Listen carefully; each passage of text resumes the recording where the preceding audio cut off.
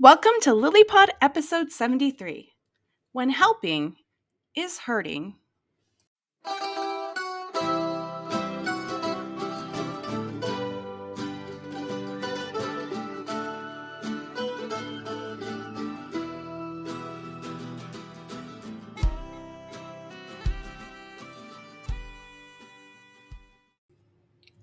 Jeff and Kathy Teichert bringing you another episode of LilyPod, a production of Love in Later Years. We are certified life coaches, authors of the Amazon bestseller Intentional Courtship, and members of the Church of Jesus Christ of Latter-day Saints. Our messages are directed toward mid-singles and later married couples.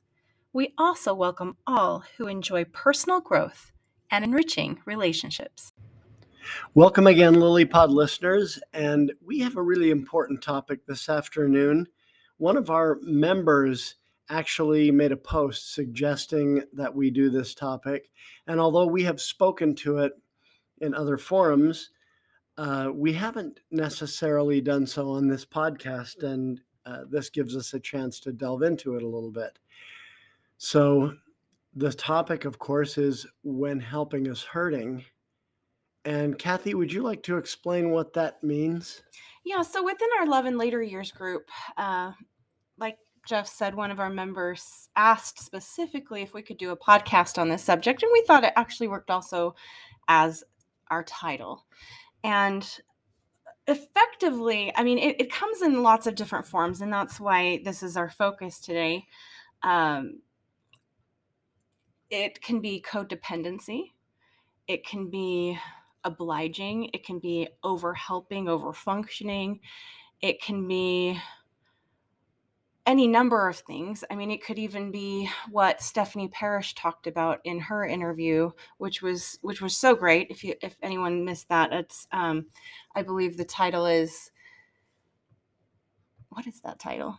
It was divorce. How to love again after divorce and death. Right. That's not the title, but it's basically that's the topic. And for her, she was in a marriage for a long time to someone who had mental illness and a great desire to end his life. And she kept helping him spare his life, and he didn't want that. And I think that put her in a really tough spot. And what's interesting is that after spending decades in this situation, she finally felt done with that effort. And interestingly enough, her greatest fear of him actually going through with it and dying by suicide wasn't realized. In fact, he rose to the occasion when he no longer had someone bailing him out and enabling those attempts. Now, he did eventually pass away from the effects of previous attempts, but he didn't continue trying. In fact, he kind of stepped up and made something a little more of his life because there was no other choice other than, to step up or end it. Right. And you would think that going through the divorce that they went through would be an impetus to commit suicide if that was your intention. But for him, it apparently was a time he could reevaluate and make different decisions. And it could have gone the other way. It really could have. So, I mean, she really didn't know. And she did the best she could with the knowledge that she had. And I don't think, I mean, of course, she wouldn't have ever wanted to cause hurt. And I don't think that is necessarily, what happened. It's just that, when he wasn't given the opportunity to step up, he didn't. And then when he was, he did. And again, not always is that going to be the result, but ultimately she felt like she needed to step away and let whatever happens happen. And it ended up working out for the better for both of them. There was a woman I dated quite seriously during my mid-single years who told me that when she and I started to get close, that her former husband would say, if you marry somebody else, I'm going to kill myself. And she went to her therapist and said, I feel really guilty because my former husband's in all this pain and I'm dating someone I really like, but I don't, I don't want to be responsible for his death. And her therapist said, you're not. You're not responsible for his choices. She said, basically, that you need to accept that his committing suicide, regardless of what else is going on in the world, is a possibility.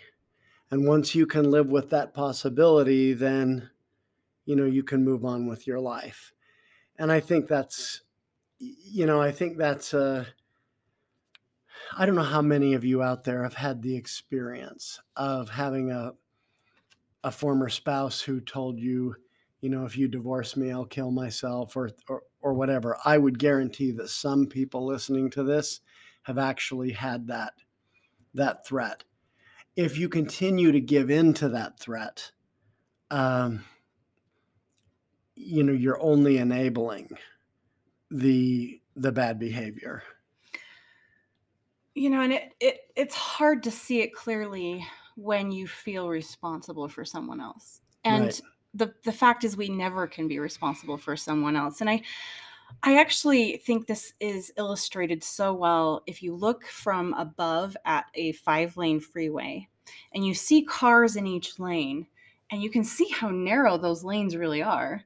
Right. And if we were to just swerve in and out of other people's lanes when those other people are in their own lanes, we would cause major accidents and we would hurt many people physically.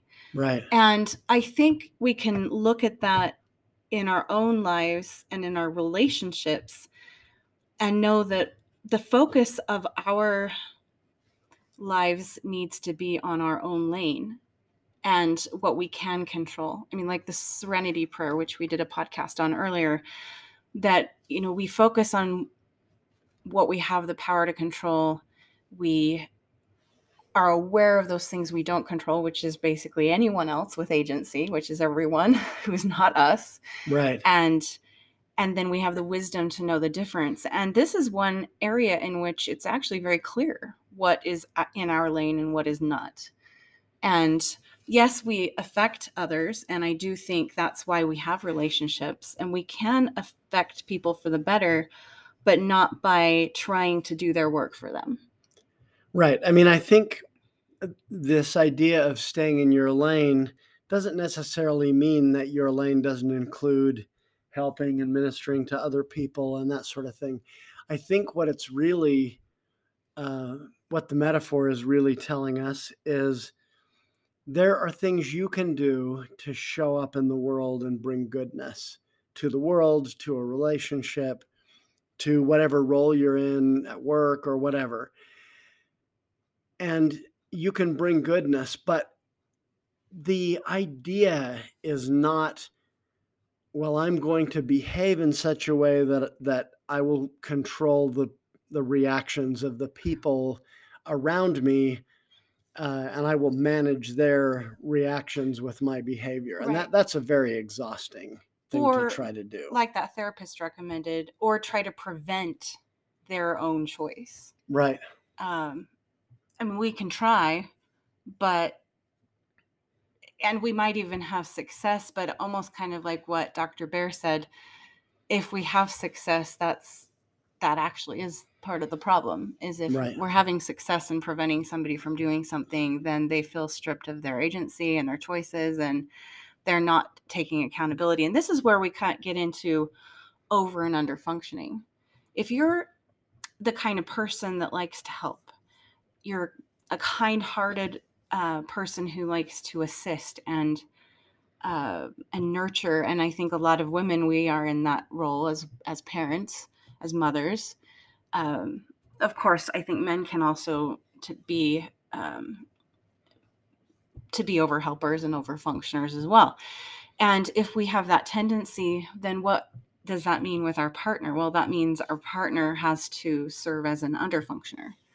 Right. It's almost a natural response to overfunctioning, is almost learned helplessness. Right. And I think that's another way in which helping can be hurting. Our, our good intentions can actually hurt our partners and ourselves, because when we're not staying in our own lane and we're not setting boundaries, then we can feel actually quite resentful of doing all the things we think we need to do because we think we're responsible to do them, and then be frustrated that we didn't take care of ourselves, or that someone else didn't take care of us the way we think they should have because we're busy doing that. Kathy, I don't know if you've seen the movie In Her Shoes with Toni Collette and Cameron Diaz, but they play these two very different sisters. And the Toni Collette character, she is an attorney and very successful, and makes lots of money, and she had developed a relationship with someone, and then her little sister ends up breaking up, I think, at the beginning of this movie, and she moves in with her, and as she moves in, she does all kinds of things to be irresponsible and sabotage the situation. And at one point, the other sister kicks her out and says, "You need to get out of here today." And she says, "Well, what am I going to do? Where am I going to sleep?" And she said, "You are not my problem. You are your problem." Actually, that's a great quote for this, huh?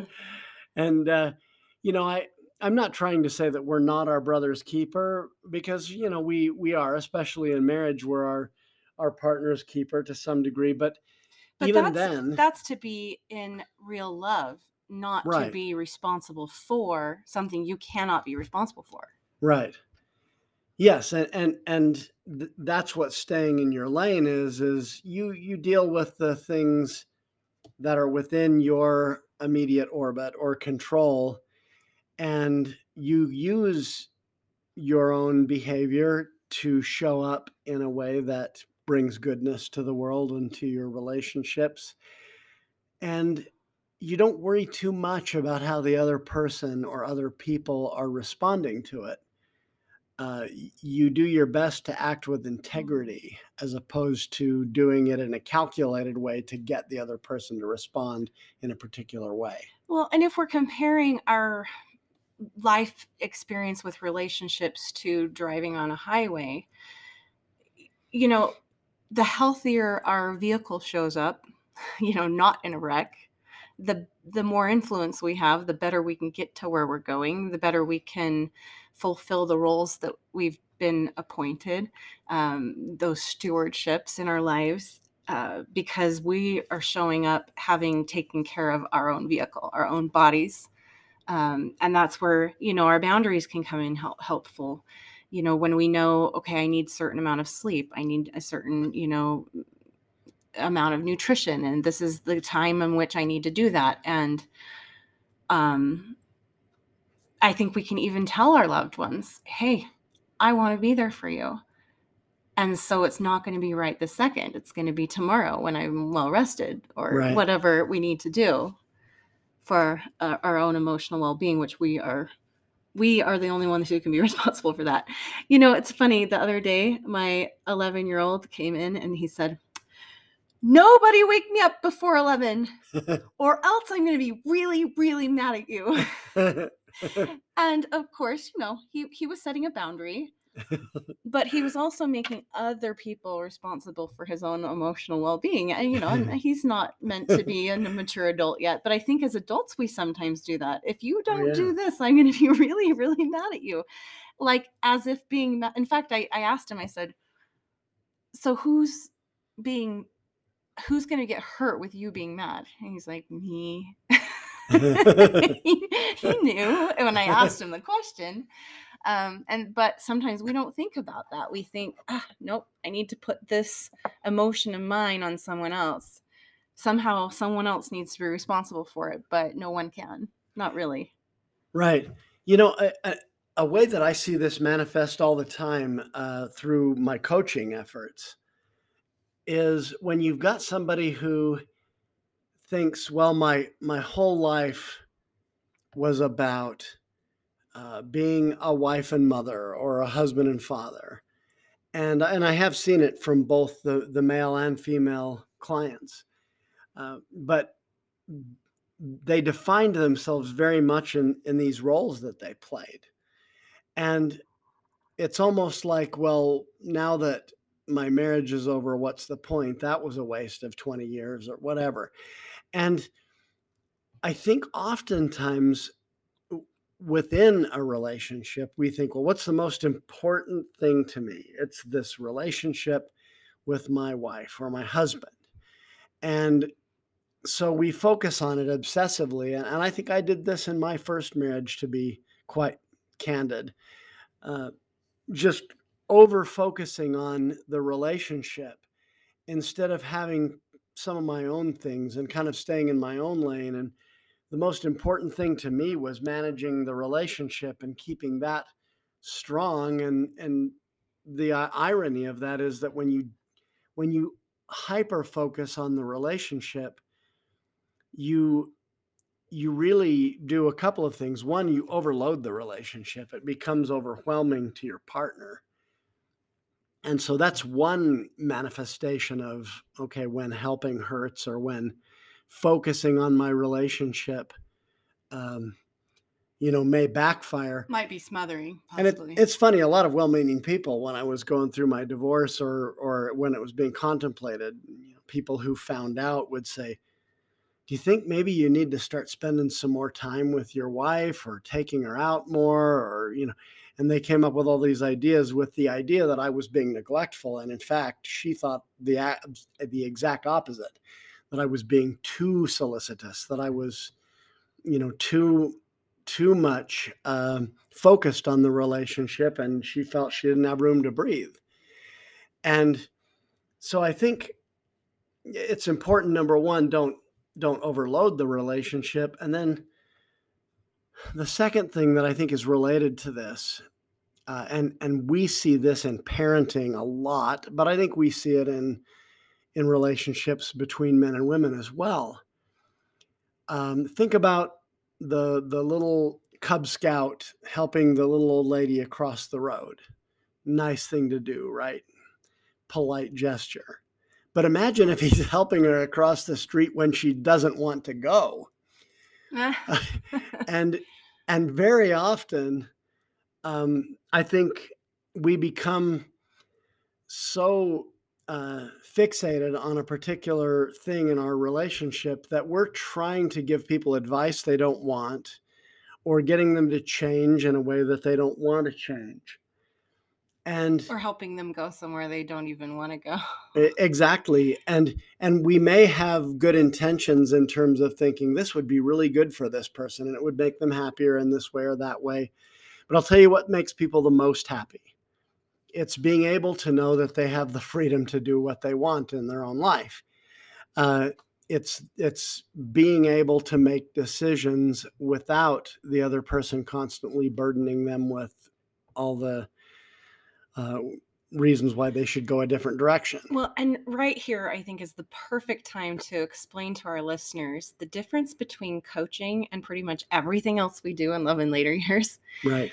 Because I think sometimes the impression is, oh, if I get life coaching with Jeff or Kathy, they're going to give me all this advice because that's what they do in podcasts and that's what they do in their videos and their written content, all these things that we offer for free.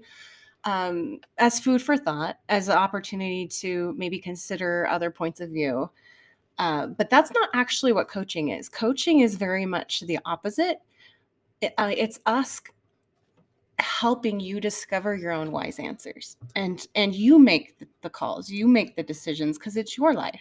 Right. I mean, we might give advice along the way, but it is basically to help you reach your objectives. It's not our job to tell you what you want. Well, and the advice would be in harmony with your objectives. Exactly. And so, yeah, a big part of it, I tell Kathy all the time after I come out of coaching sessions, I think the client talked about 90% of the time, the first, 3/4 of the session, and then I talked 90% the last fourth, because it's really important before I give any advice or before I, try on different thoughts or offer any with you counsel. to really know where you're coming from the best I can. And yeah, I mean, it's like, let's suppose I take my glasses off and I put them on you. This was an example Stephen Covey used all the time. And so, you say, well, gee, this is blurry. I can't see. And I say, well, it's really helped me, right? It's really helped me a lot. Try harder. Yeah, why isn't it helping you? Try harder. And of course, you looking through my glasses, there's a good chance you're not going to see things exactly as I see them. And so it's important to diagnose before you prescribe. And part of that, if you're kind of have a tendency to be a little codependent, is to listen more than you talk. And that can be hard because you want to help someone. You get your own sense of worth and value by having other people take your advice or by saying or doing something that person is going to value, and then you value yourself more. The problem with depending on other people for validation that way is it puts a tremendous burden on them. And so I think that's, even if we mean well and we want to help, having expectations of other people that they live and do things the way we expect them to puts a tremendous weight, tremendous burden on that relationship. Well, and I don't even think there's awareness that's happening oftentimes. Right. This reminds me of Rubin. Is it Gretchen Rubin? Yeah, Gretchen Rubin's 4 Tendencies. If you've never read that book or if you're not familiar with her work, I'll just give you a basic breakdown. But she says that all of us are basically one of 4 tendencies in terms of how we relate to the world, how we function. One is the upholder, who both values what other people want and need from them and what they need and want from themselves. Mm-hmm. And then there's the questioner, who questions everything that is expected of them. And they really kind of only want to serve one master, themselves. So they probably won't need this podcast as much as others. But then there's the obliger, who does the opposite, who kind of dismisses their own needs and mostly focuses on what other people expect of them. And then there's the rebel, who basically just flat out says, I don't want to commit to anything. That's me. And I'm the upholder. So although I don't think that I overfunction in our relationship, but we both work hard and I think we both take initiative. But Jeff just does so more randomly and at his own will and timing. And I like to know what to expect, and I like to be able to commit to things and follow through. And I don't want to make promises I can't keep, so I don't make very many of them. But, we figured out how to get along with that, that kind of almost opposite tendency in ourselves. But, sometimes we work with basically coaching clients from all different tendencies. And the thing we've noticed when we work with the obliging tendency, they're so kind-hearted and they are such helpers that they have this deep desire to serve a role in the people they love's lives. So the people they love, they want to serve a role in their lives, and they want to help and they want to serve, and and they might even attract people who need help. Right. And so a conclusion I've come to recently, and of course this could backfire. This could be the opposite of what a person needs to do. Again, it's your own wise answers. These are just ideas. But you might, if you're an obliger, find value in working in a helping field, so that you're having an exchange of energy where you're helping and getting paid for it, and you're getting that fulfillment of your obliger tendencies.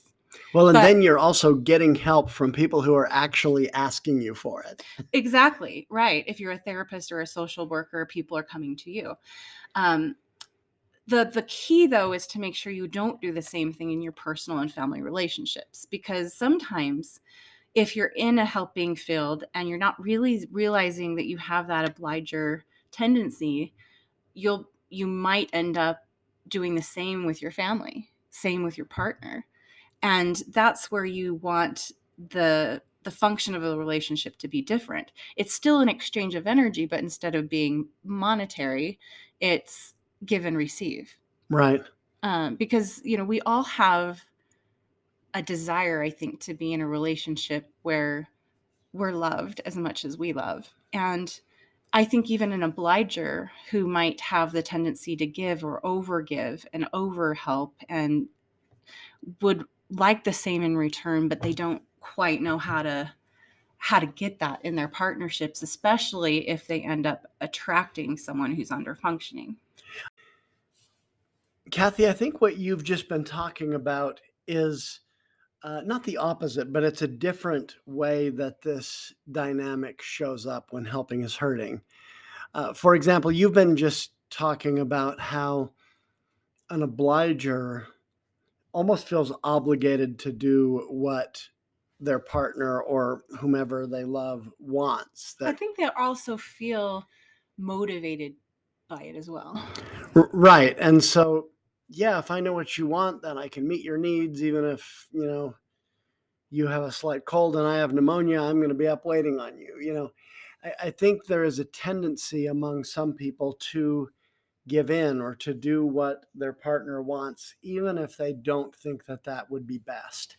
And I think that's a different manifestation than the person who is willing to take over your life and tell you what you ought to do and run you and all of that. Oh, sure. Because I think there's all sorts of ways in which helping can be hurtful to ourselves and or others. Right. And usually I think that involves when we're seeking to get our self-esteem from other people's validation. Yeah. Yeah. And it's also whenever we go to extremes, because I think there's often times when helping is actually helping. Right. As long as we maintain proper boundaries. In fact, I know that for anyone familiar with codependency, sometimes I know they'll on purpose say no to an obliger or to an overhelper, someone who they know will hurt themselves to help others, so that they're not participating in perpetuating the problem. Right. So that they can say, no, I'd rather you take care of you.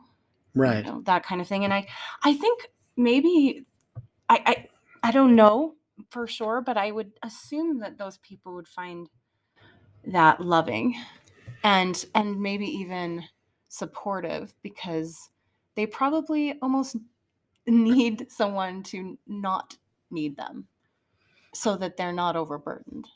I wish I could remember the story, but I think it was a podcast I was listening to. Might have been a book. But in any case, there was a man who had been paralyzed in his legs. And his wife and kids had been taught when he was going through recovery and doing physical therapy and all of this, that don't do things for him that he can do for himself, because he needs to exercise those muscles. He needs to, the best he can, become accustomed to taking care of himself. Don't, if he comes or if he asks you to come and do something for him that he can do himself, don't come running. Now that seems counterintuitive. It seems unloving in a way to see this poor crippled guy in a wheelchair or whatever and say, nope, get out of bed and get into your wheelchair and come get it yourself. Well, that sounds unkind. But the message, of course, is no, what you're doing is insisting that this individual take care of himself to the extent that he's able. And it preserves whatever muscle memory and strength and whatever this guy has. And even dignity, right? Right, to do for himself. Whereas if we if we insist on doing everything for the person, well, in a way, you're crippling them because they don't have to do for themselves and they get used to dependence. Well, and for all the parents out there who really love your children, how difficult is it to watch them struggle? How hard is it to allow them to experience some negative consequences from bad choices? I think we would rather jump in and save them. We would prefer to not deal with the agonizing pain a parent has to experience loving someone enough to allow them to struggle. And when you brought this up, I thought of our Savior and our collective Father in heaven, who allowed him to go through what he did for us. I mean, that there's no bigger example of that kind of sacrifice on a parent's part. Right. And so, like you said, we think we're helping when we want to rush in and save someone from a struggle. But just like a little baby bird that has to learn how to get out of its shell in order to be born, if we were to do that for that bird wouldn't thrive. It's, and we're the same way. So, how do we know the difference between when we're actually helping or when our helping is hurting? I think it's through being mindful and intentional about how we are going about our lives. Is our focus in our own lane? Do we have appropriate and healthy boundaries? Are we taking care of ourselves first and foremost? I think there was someone on our page that brought up minding your own business. Mm-hmm. And I think someone said something like, I need to mind my own business because I have enough of my own business to mind, not to manage yours. Right. Something like that. I mean, it was more cleverly said, but it was something to that effect. And I thought that was actually pretty brilliant, because don't we all have enough of our own business to mind? I was thinking a minute ago, Kathy, when you were talking about parenting, I really very much agree with the point that we've got to let our kids make mistakes. And sometimes that's hard. I think we came up as parents in the generation of helicopter parenting, where a kid can't play without a play date and they can't play outside and run the neighborhood unsupervised. There's all that kind of stuff. But I recall specifically a boy I grew up with, and I was pretty good friends with him, but he had been on a special episode of a popular TV show from back in the 70s and 80s. And every time it was a Christmas special, and every time that particular episode was shown, he got paid. And it showed over the years quite a lot. And so he had a sizable nest egg in his bank account that was enough to have paid for his entire college education and then some. But all the time he was growing up, his dad wouldn't let him spend any money, and he wanted him to account for every penny. And so what did the kid do? Well, he always saved back a little bit of his babysitting money that his parents didn't know about. And he would go buy Mad magazines and hide them at my house and things like that. Really? And, yeah. Makes sense. And so, yeah. And I mean, I remember one time he and I went to a wrestling tournament, and his dad called my mother after that and said, this person spent everything I gave him, and I want to know, how much does Jeff spend for lunch when he goes to one of these, and blah, blah, blah. I mean, it was like micromanaging the kid. Well, what do you think happened to that big nest egg of money when he finally got access to it at age 18? Boom. 1 year, it was all gone. Because that's so sad. He had never learned through making small mistakes. He wasn't allowed to make mistakes. And so when he finally had the liberty to start making mistakes, he made big ones. And I mean, he got into drugs and all kinds of other stuff. But anyway, point being, I think we have to be, even as parents, where we feel really responsible for our kids and they're really important to us. We need to be cognizant of the importance of letting them make small mistakes, letting them learn from making little mistakes, so that when they transition into adulthood, they transition better. And I think that involves giving them a little more freedom all the time as they're growing up. Which, again, is hard to do. I mean, this Right. is like why I think we have that example in our Heavenly Father and Jesus, so that we can try to apply it in the small sphere in which we're experiencing it, compared to that ginormous sacrifice that was made for us in, like, for the entire world, so that we can allow our children to thrive, like you said, by the small mistake. I think everything you just said was really quite remarkable. And I kind of want to go into a different part of this, because our children might become addicts.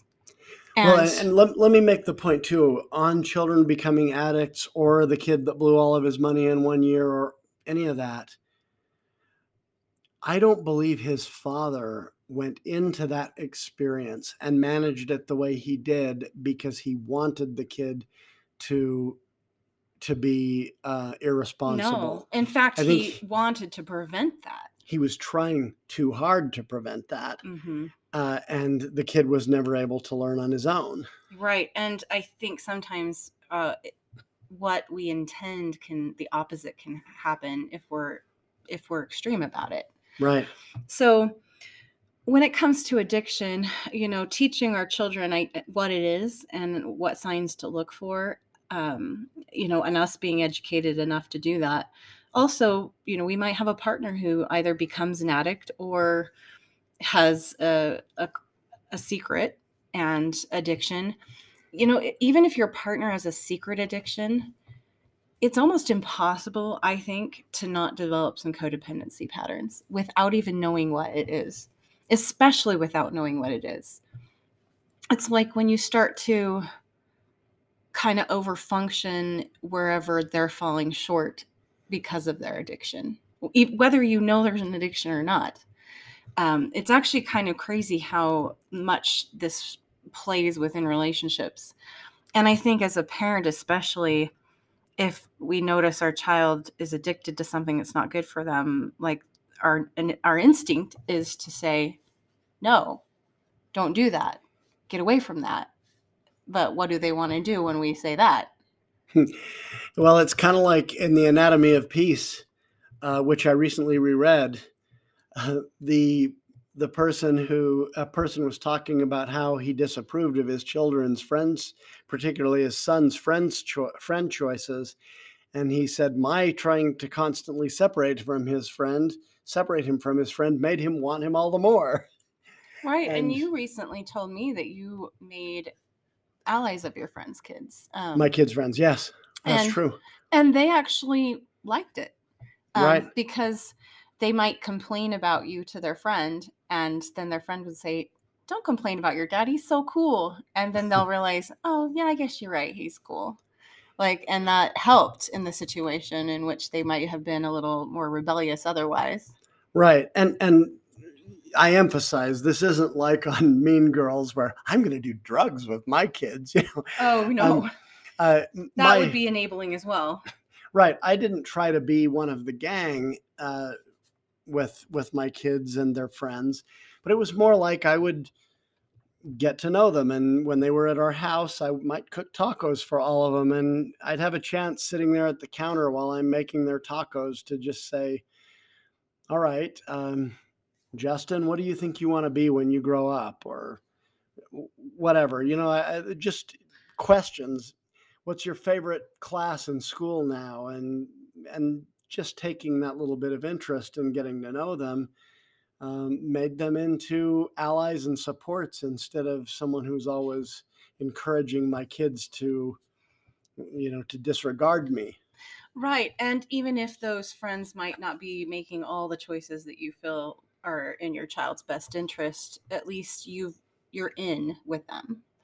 Right. And this makes me think back to our LGBTQ podcast and our interview also with the mother of an LGBTQ gay son, Becky McIntosh. Right. So those two podcasts you can access if that's something in the realm that you're dealing with children in any of those situations. But it's what I learned from, I think, exploring this topic was that every Latter-day Saint mother who prayed over a child who was LGBT or Q, any of those categories, they all receive the revelation to love their children. Right. And so I kind of want to go back to the podcast with Greg Bear and Real Love, and that concept of loving without expectation and without requirement of certain choices. And that's where we have a lot of power. And so, of course, learn about addiction, learn about codependency, learn about obliging, learn about, staying in your own lane.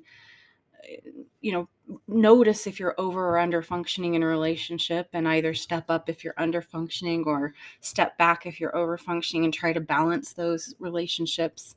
Anything you're not getting paid to do and somebody's not coming to you for, make sure that you're both giving and receiving in that relationship. I think one thing that's hard for many people, and I'll give you an example from my missionary days. I was pretty good at getting people to agree to first discussions, and I thought I was a pretty good teacher, and so I was sometimes reluctant to let my companions do the door approach or the approach of someone on the street, because I could do it so much better. But of course, they don't grow by me taking over and just doing it. And I had to learn to step back and say, all right, he might not do it quite as well as me, but he needs to learn how to do it because I won't always be with him. And I think that it's difficult for many of us in many situations, whether it's parenting or with a spouse or whatever, to stop over functioning and allow the other person to function more, because that person might make a mistake or they might not do it as well as me, and I want to step in and help them and save them and whatever. Well, I understand the temptation to do it. Sometimes I experience the temptation to do it.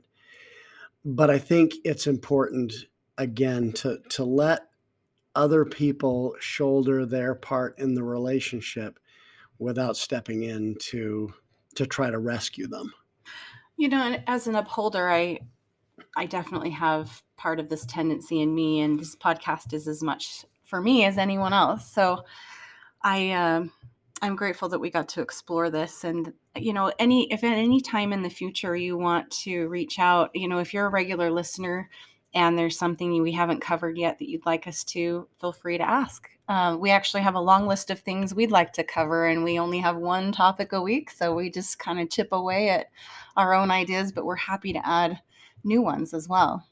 Yeah. One final suggestion I have on today's topic is, if you're inclined to seek validation from other people, and we all are to some extent. I mean, we're not meant to be islands, that in Genesis it says it is not good that man should be alone.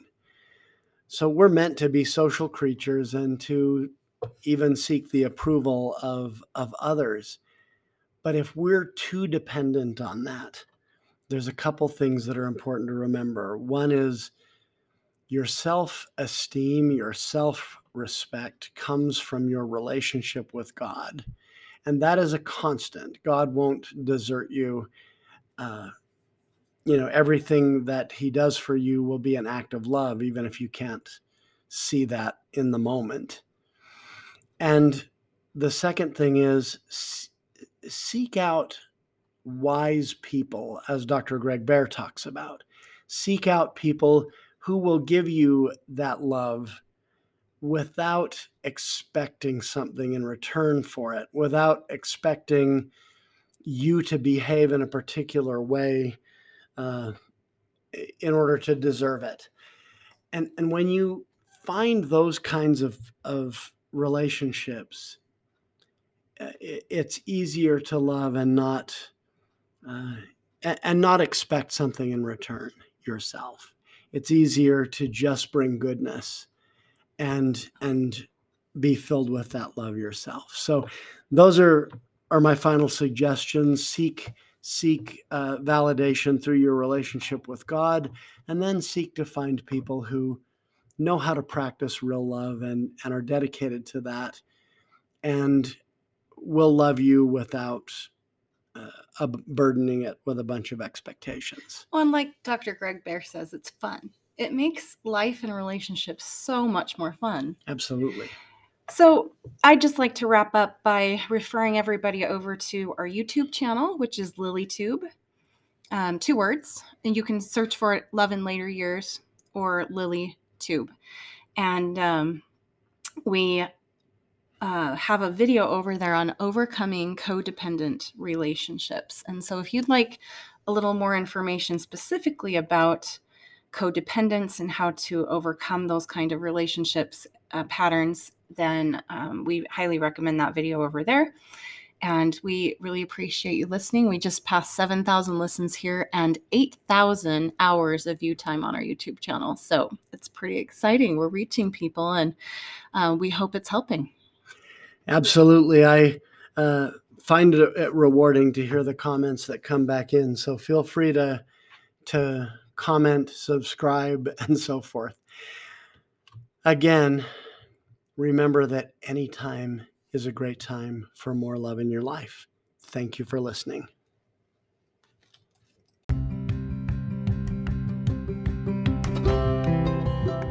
Subscribe to LilyPod and get notice of each new weekly episode. If you enjoy what you heard, give us a positive review. We want to reach as many mid-singles and later married couples as possible, so please share this podcast with those you love. To access fabulous free content like written articles and YouTube videos on LilyTube, and to learn about our book Intentional Courtship and Lily Coaching Services, visit loveinlateryears.com.